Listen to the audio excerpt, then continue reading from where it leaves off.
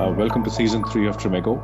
I'm Hari Ram, author of Beneath the Walnut and its Almond Chamber. It's a book that simplifies the working patterns of the brain for the common person.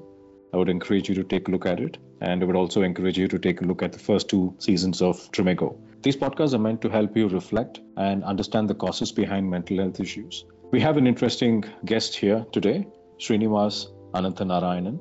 Srini is a seasoned human resources leader turned entrepreneur. He has led and established large teams, employee strategies, and greenfield businesses in large global corporations across various geographies. Srini, welcome to the show. Hi, Hari. Very happy to be here, and thanks for inviting me to your show. Thanks, Srini. It's a pleasure to have you here.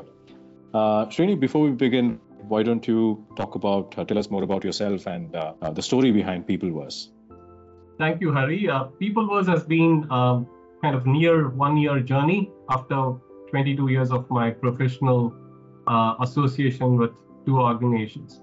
And this has been my dream to start my venture based on applying human science. Human science is neuroscience, culminating with psychology and analytics, and how we could go and solve people-related, process-related issues, make the productivity and proficiency of those practices better in organizations. And with that intent, we started Peopleverse. And today, the need for neuroscience, need for application of deeper science in workplace has become pivotal. The practices need to change. The practitioners need to marry latest concepts in terms of how the basic characterization of human beings are changing, be it at a physical level, at a structural level, at a genetic level. So the practitioners have to take note of the changes that is happening. And that's why we are also creating awareness among the leaders, the board, the employee groups as to how you are actually undergoing a metamorphosis and how you are actually not aware of what's happening within you. So that's the basic trade that we are into. And so far, we have been lucky that organizations have shown a lot of interest, and we have transformed and impacted many people's life positively. Great, thanks, Srini. I think our listeners would also be keen to hear what sparked off the transformation in you from being a human resources leader, becoming an entrepreneur. So talk to us more about that. Sure.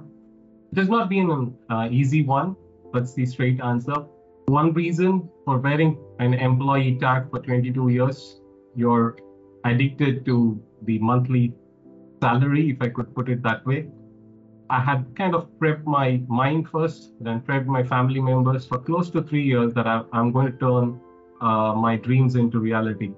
And that prep really helped, both psychologically for me and my family around, and financially in terms of how we need to do it. Not that the world is different anyhow. And I have my same set of things that I need to take care of. But once you become an entrepreneur, life becomes very, very different.